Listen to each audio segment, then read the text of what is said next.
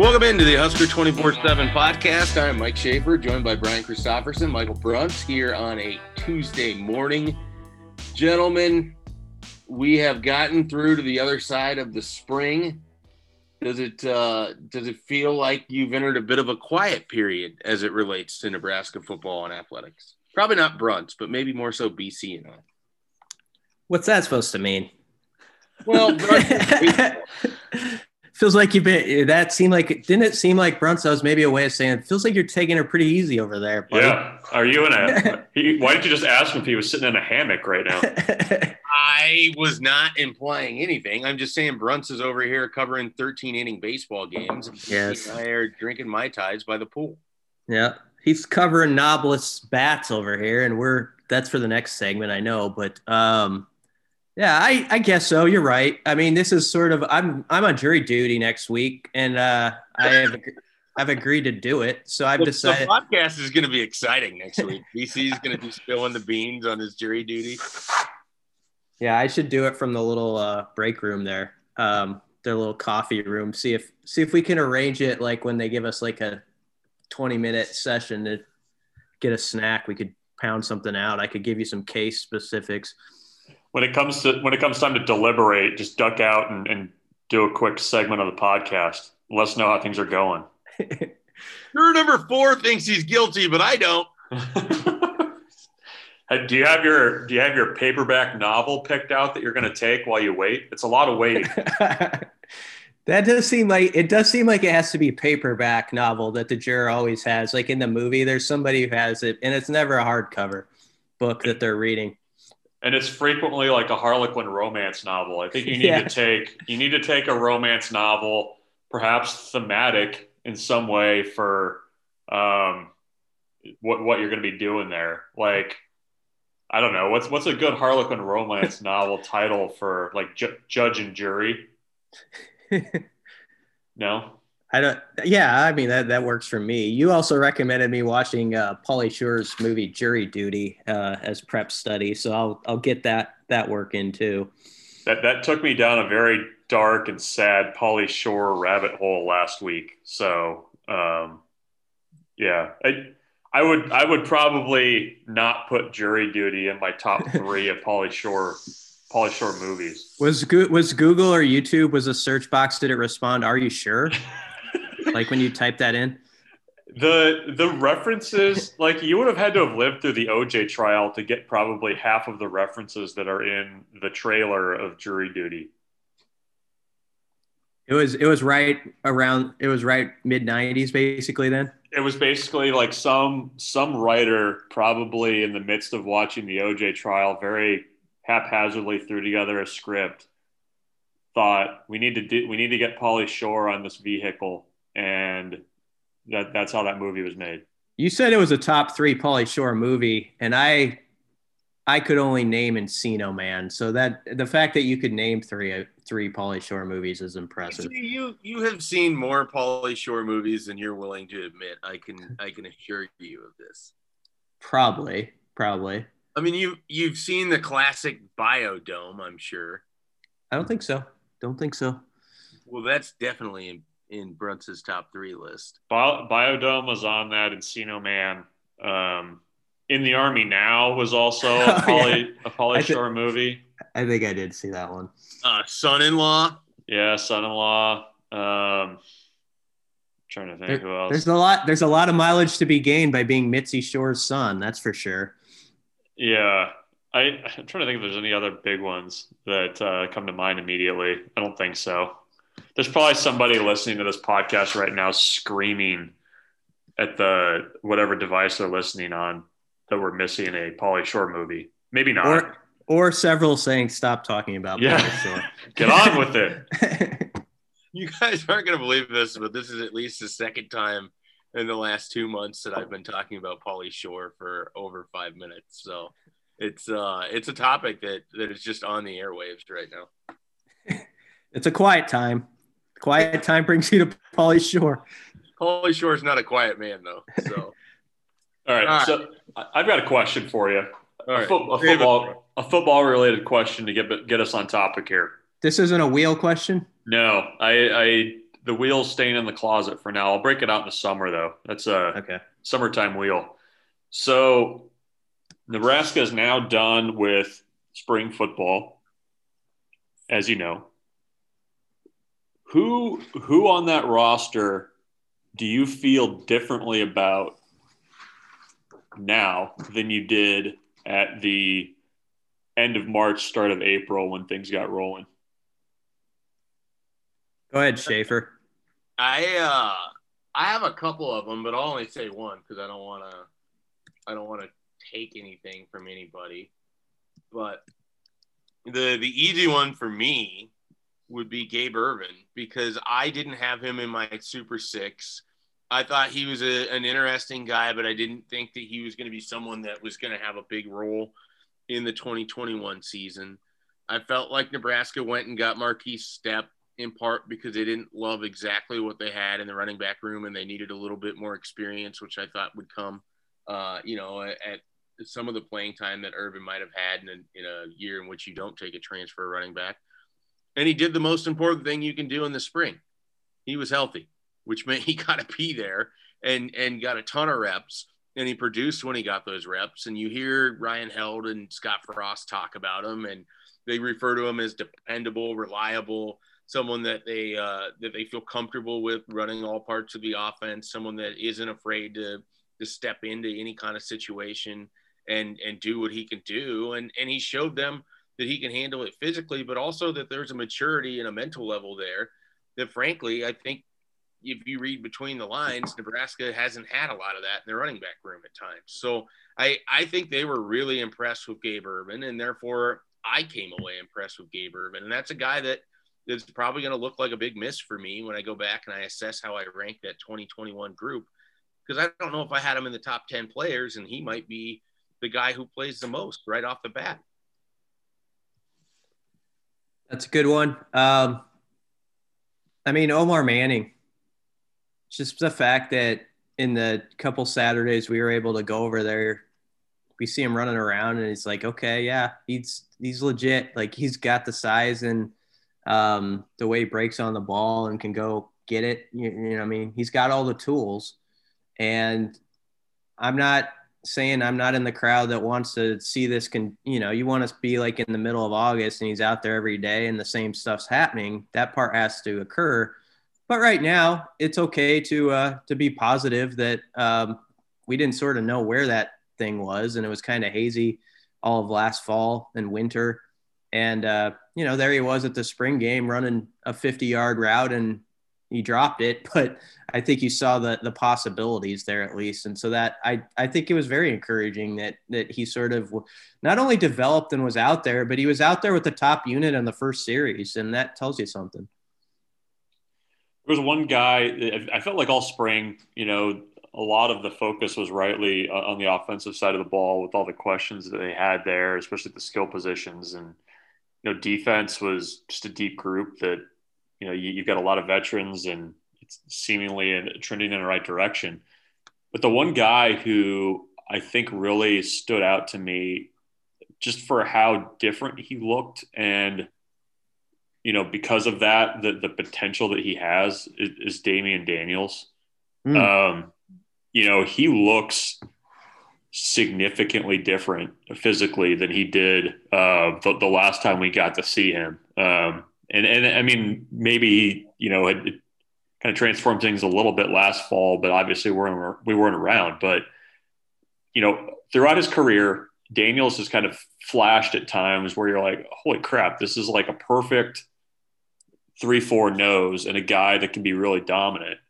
But, he hasn't been able to, stay on the field for long stretches of time because of the conditioning stuff. I think he still benefited from his brother being here for a year and kind of transformed himself that way. But, if he's a guy that you can get more snaps out of, I think he can be a really big force for that defense in the middle. And they've got options there, but I mean, Brian, I think you'll agree with me that when he, came out to talk at the end of spring, it was like, everybody kind of jokes about the nickname Snacks, but he really did look like a completely different person. He's done with Snacks. Yeah, Snacks is dead. Yeah. Did the Nebraska media kill Snacks? The Nebraska media asked too much about Snacks, probably.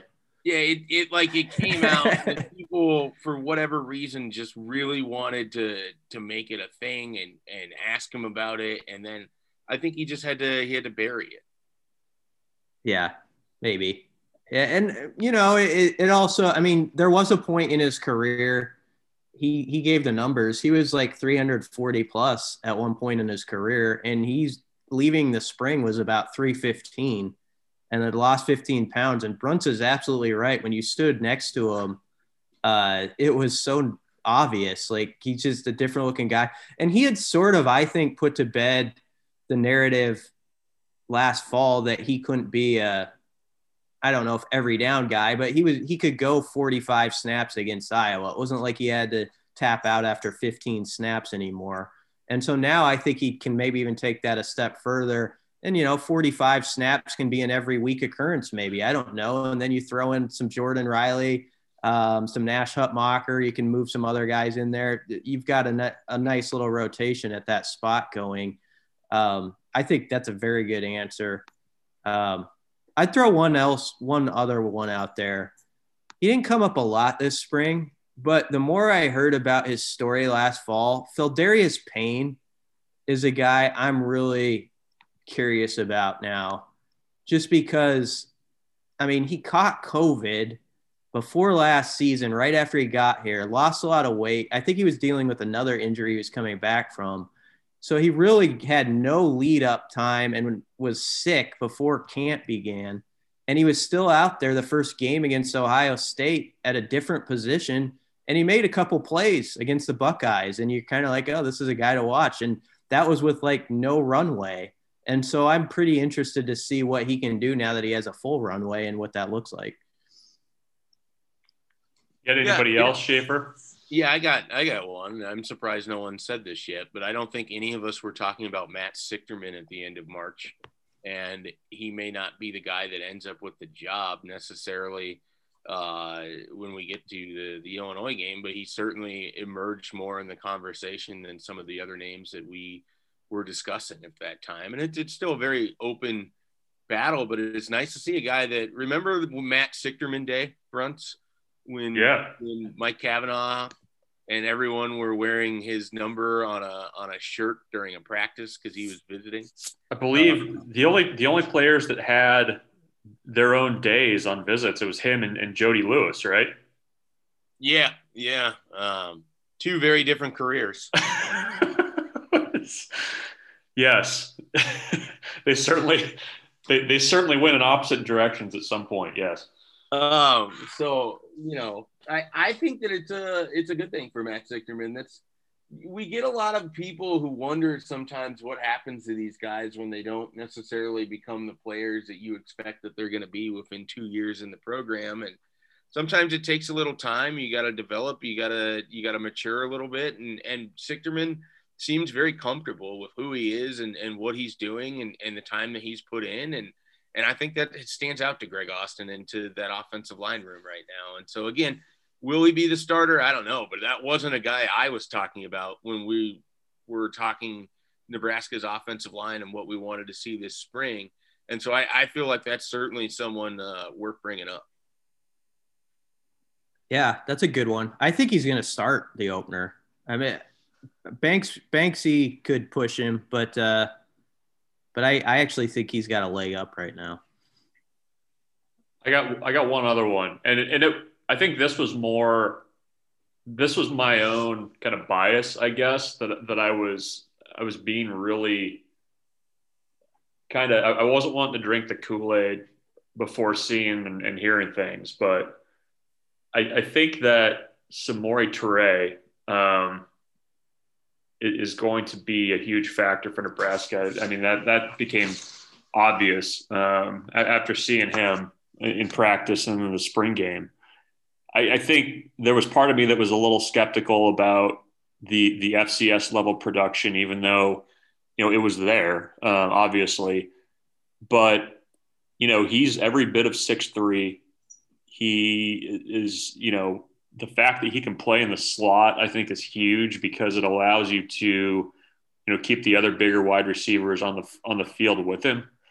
And, he's that kind of guy too that, I think he has a good view of kind of what's ahead of him. I think that he's been able to adjust to things pretty easily. I mean, he just seems like a guy that gets it. So I was going into the spring thinking, okay, maybe he pushes a little bit here or there, but I mean, I think he's probably Nebraska's top 2 wide receiver right now. I mean, just based on the fact that we don't really know what Omar Manning's situation is going to be come fall. And, Oliver Martin's probably right there in that conversation too. But I was really impressed with everything I saw from him this spring. Yeah, Toure just immediately on that Saturday of the spring game was the first time that I had eyes on him. And I mean, just you can tell he looks more like a receiver than Nebraska's had in some time. And I know that's such a dumb statement to say, but he just looked fluid. He looked comfortable. He ran routes over the middle. I feel like he's going to be a pretty helpful player for Adrian Martinez. I don't know that he's going to put up Stanley Morgan's numbers from 2018, but I expect him, if healthy, to be Nebraska's leading receiver this year. Here's a name. I'm surprised no one said it, and I don't know how much he'll factor into 2021 at all. But did any of us expect Heinrich Haarberg to make this big of a jump in his first spring? No, he looked better than I thought he would.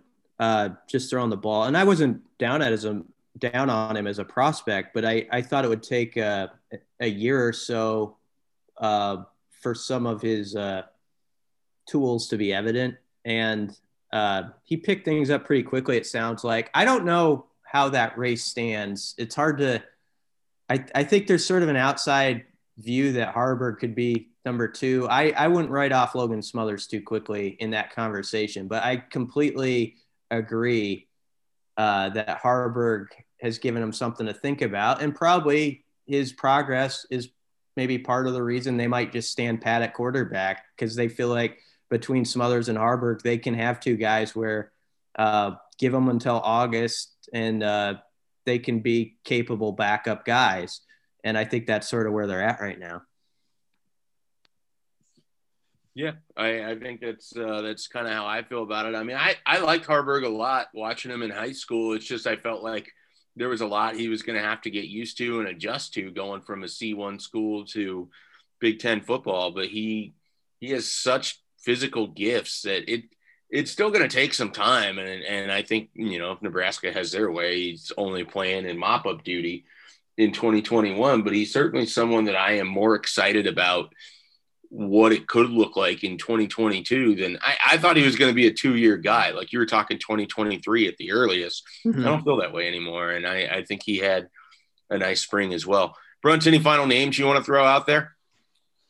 One young guy that I think always gets a lot of intrigue from fans, just because, he was a 4-star guy and, it didn't really have much of a senior year of high school. Blaise Gunnerson.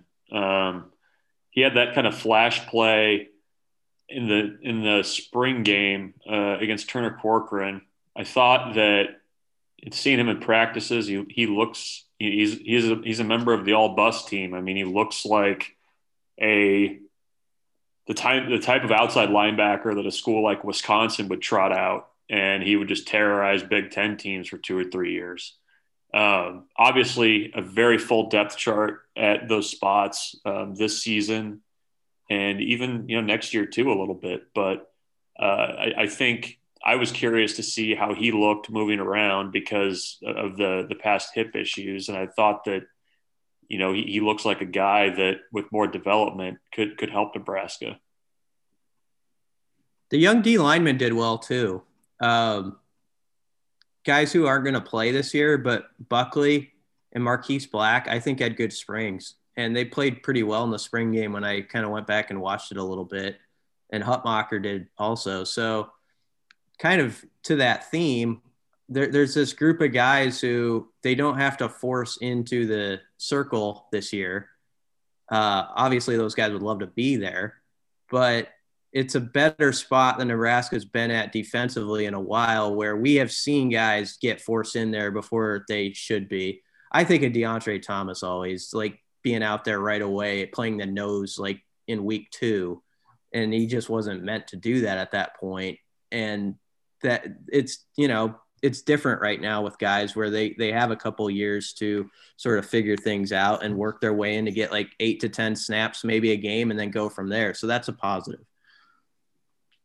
Yeah, I think you're absolutely right. That defensive line group, I mean, they didn't have to use many guys last year, so they could get by with Ty Robinson, Casey Rogers, Ben Stille, Damian Daniels for the most part. But they actually have some pretty good depth there, and I'm imagining in a full season we're going to see more of them going forward as well too.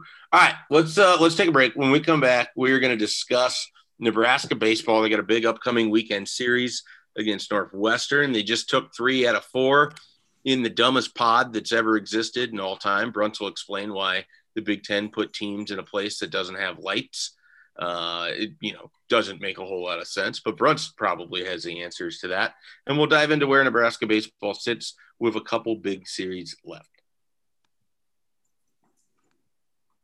This episode is brought to you by Progressive Insurance. Whether you love true crime or comedy, celebrity interviews or news, you call the shots on what's in your podcast queue. And guess what? Now you can call them on your auto insurance too with the Name Your Price tool from Progressive. It works just the way it sounds. You tell Progressive how much you want to pay for car insurance, and they'll show you coverage options that fit your budget. Get your quote today at Progressive.com to join the over 28 million drivers who trust Progressive. Progressive Casualty Insurance Company and Affiliates. Price and coverage match limited by state law. Okay, picture this. It's Friday afternoon when a thought hits you. I can spend another weekend doing the same old whatever, or I can hop into my all-new Hyundai Santa Fe and hit the road. With available H-Track all-wheel drive and 3-row seating, my whole family can head deep into the wild.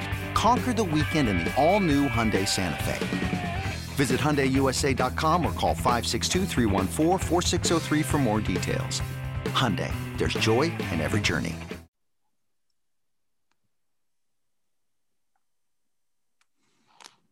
And we are back. You are listening to the show that loves to talk about knobless bats. Bruntz, here's a couple, take as much time as you need to explain the concept of a knobless bat, why it's illegal, and why the hell anyone has one. Well, I mean, can we just talk about the 7th inning of yesterday's baseball game with the Rutgers? I mean, that we absolutely can.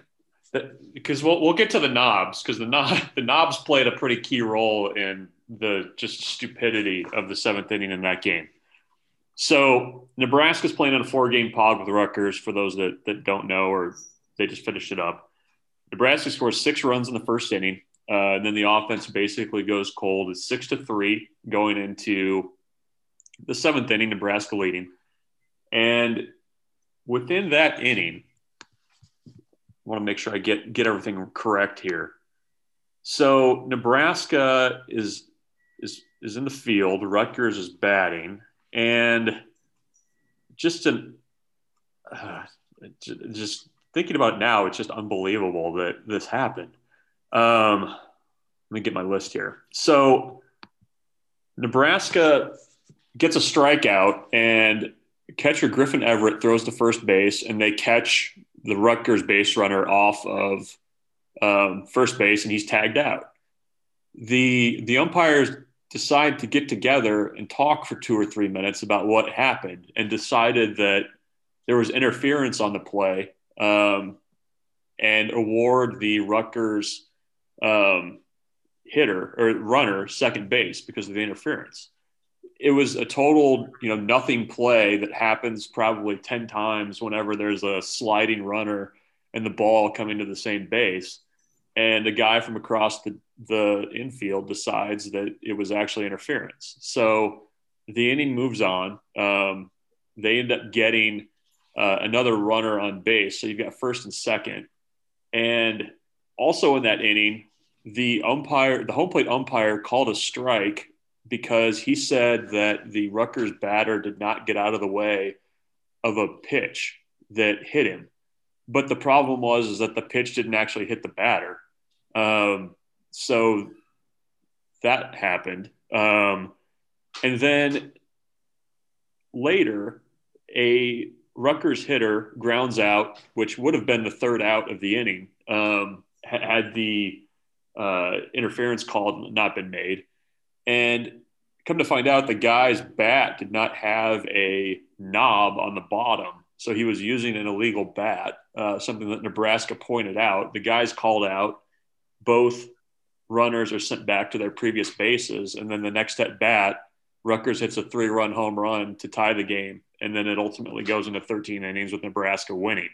So in a span of about 5 minutes, you had just an absolute terrible call on the base paths, a horrible call at home plate, a knobless bat being used, and a 3-run home run. So that was basically the way that Monday went, and Nebraska ended up winning by using 15 position players, 9 pitchers, and just scoring the winning run before they had to leave to go to the airport because of the curfew. So how did you feel about the strike call on the pitch that Bryce Matthews stole second on? I'm trying to remember it. Because Nick Hanley was just out of his mind about it. Yeah, I saw the pitch. It was absolutely terrible. Yeah, no, it was just like in the batter's box of the left-handed hitter. Yeah, I mean, it was totally like, as much as Kansas City Royals fans were just losing their minds about how bad Angel Hernandez was last week, like this crew just completely surpassed that. So, long story short, Nebraska wins the game. They go 3-1 in New Jersey in that pod, and including one win over Indiana. They split with Indiana. So after being swept last weekend at home by Rutgers, Nebraska was able to right the ship a little bit, which is a positive with, this week being the week when they're going to select the 20 potential host sites and whittle that down to 16 for the start of the NCAA tournament. But, there's a lot of hand wringing, people kind of climbing up on the ledge about Nebraska baseball last weekend. And, they found a way to get it done in a pretty difficult pod in New Jersey. Here is the here's the Big Ten baseball standings as it sits right now. Are you reading them off the Big Ten site? Is it wrong? You might want to check their accuracy because they don't get updated all the time. Okay, so what site should I use? I think D1 baseballs are generally correct. So silly me trying to use the conference site for their standings, especially for a sport like baseball. Which these actually do look correct. They have been updated. All right, so I'm going to go back to it because I know it. Yeah. So you have Indiana at 23-10. You have Nebraska at 23-11. You have Michigan at 23-12. You have Iowa at 21-14. You have Maryland at 21-14. Nebraska has played 4 of those schools. They've only played Indiana twice, and they have a series against Michigan coming up. They're currently in second place. And then you have Ohio State and Rutgers. Rutgers, despite series wins over Nebraska and Michigan, is just 17-17 on the year. This certainly seems like a conference where it'd be really nice if there was a Big Ten baseball tournament and if these teams had the opportunity to play out of conference games, because it's been pretty competitive this year, despite the fact that, the Big Ten tried to neuter its own conference. It's actually worked out pretty well for the Big Ten, all things considered, because you do have a group of teams that have separated themselves. Like the Big Ten right now is a 3-bid league with Iowa and Maryland kind of knocking on the door. And I think Maryland, I believe Maryland has an easier road into the clubhouse than the rest of the schools. So maybe Iowa too, but they're probably going to get 4 teams in. So it actually, in spite of all of the stupidity of the Big Ten with the way that they handled this baseball year, it might actually end up working out. I have to say though, after just the absolute crap storm of yesterday's game, I could only imagine if, Nebraska and Rutgers had to play in a Big Ten tournament with, like elimination on the line, because I don't think that there's a ton of love lost between these two teams. You kind of got that sense in Lincoln that it was running a little hot. And then you had the way that yesterday kind of went, just throw gas on that too. So it's a shame that we're not going to get to see that again. But yeah, I do think that it's actually shaping up okay for the Big Ten in spite of everything that they tried to do this year. Does Nebraska baseball have a baseball rival in the conference? Because the closest for me would be like Michigan, but that's largely just because Jack Blomgren lost his mind several times. And I can't think of the guy from Minnesota, third baseman, whose name played for Nebraska. Cannot think of his name. Altavilla? Yes, he played into it a lot too. That's the closest I can think of like, there's a little bit of a history there. I would like Nebraska baseball to have like a bit of a back and forth with a team. I think a few years ago, I would have said like Indiana or Ohio State. Like it seemed like Nebraska and Ohio State always played really tight games when there was like something on the line. Nebraska walked them off 3 straight times that one year. Yeah. Like I don't think that there's just one team that like Nebraska just gets after. My sense is that Nebraska probably doesn't have a lot of fans around the conference because they're not afraid to chirp a little bit. And I think that gets noticed. Like, so I think that's probably the best way to put it. So yeah, I don't think there's necessarily one team that I would identify, but yeah, they're a scrappy bunch. They play a little red ass at times, and that's not a bad thing. Yeah, well, that kind of describes their coach, so I think that kind of fits too. Yeah, and it's totally fine to play that way as long as you can back it up. Yeah. What do they have to do, you think, Bruns, with 10 games left? I know, obviously, you want to win the conference. It's there. You can grab it, go get it. But let's put that aside for a second. I've always thought I don't know. Did you think this team was going to make the tournament before the year started? I mean, I feel like that you're playing with house money when you get there for this season. That would be just amazing after the COVID thing if they were just in the tournament. But what do they have to do in the last 10 games to just lock up a bid there, you think, and not just fall off the cliff and lose that? Yeah, I mean, so Northwestern is coming up this weekend. They've had COVID issues and haven't played the last 2 weekends. I think that that series should be played. We'll see, but I mean, you got to win that series for sure. Sweep would be great.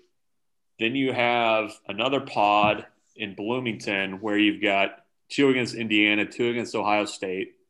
I think if you split that and you take 1 or 2 against Michigan to end the season, I mean, I think that's a pretty good, finish. I mean, a 7-3, 6-4 finish, I think you'd be fine, depending on what those 4 losses are. So we'll see. But I mean, Nebraska does have a chance, to win the damn thing. With who they play. So, but yeah, I mean, with the way that the top 3 teams are scheduled going into the finish, I mean, you could see, quite a bit of change in the standings because, I mean, a lot of the better teams still have to play the other better teams. Yeah, it'd be special if that last weekend you have like a 3-way tie going into it. I mean, that'd be a lot of fun. But, yeah. I mean, and, you've got Michigan at home. I mean, I can only imagine what that atmosphere is going to be like. Although it is kind of shades of 2019, right? Yeah. I mean, I guess that it is kind of odd that first Friday game against Michigan's at noon. You'd kind of like that to be like a 6:30 start if you could. People will go, though. They'll have a big crowd for that still. People will come, Ray. They will. People will come.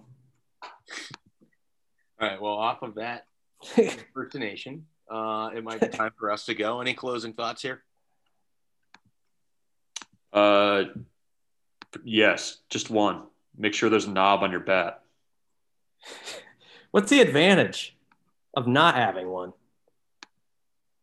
I don't know. A lot of guys, Schaefer mentioned this off air, but I mean, I know a lot of guys, at least in the pros, are going to the axe, which is kind of like the half knob. But the guy that had the knobless bat Richie Schickofer had been 2 for 3 in that game before before the bat was discovered, or at least the umpires were notified. So, did he protest it strongly, or?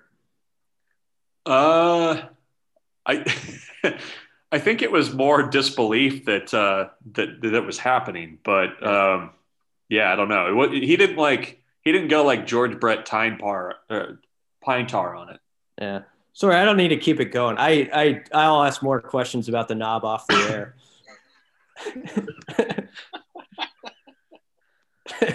Anyway, wrap it up.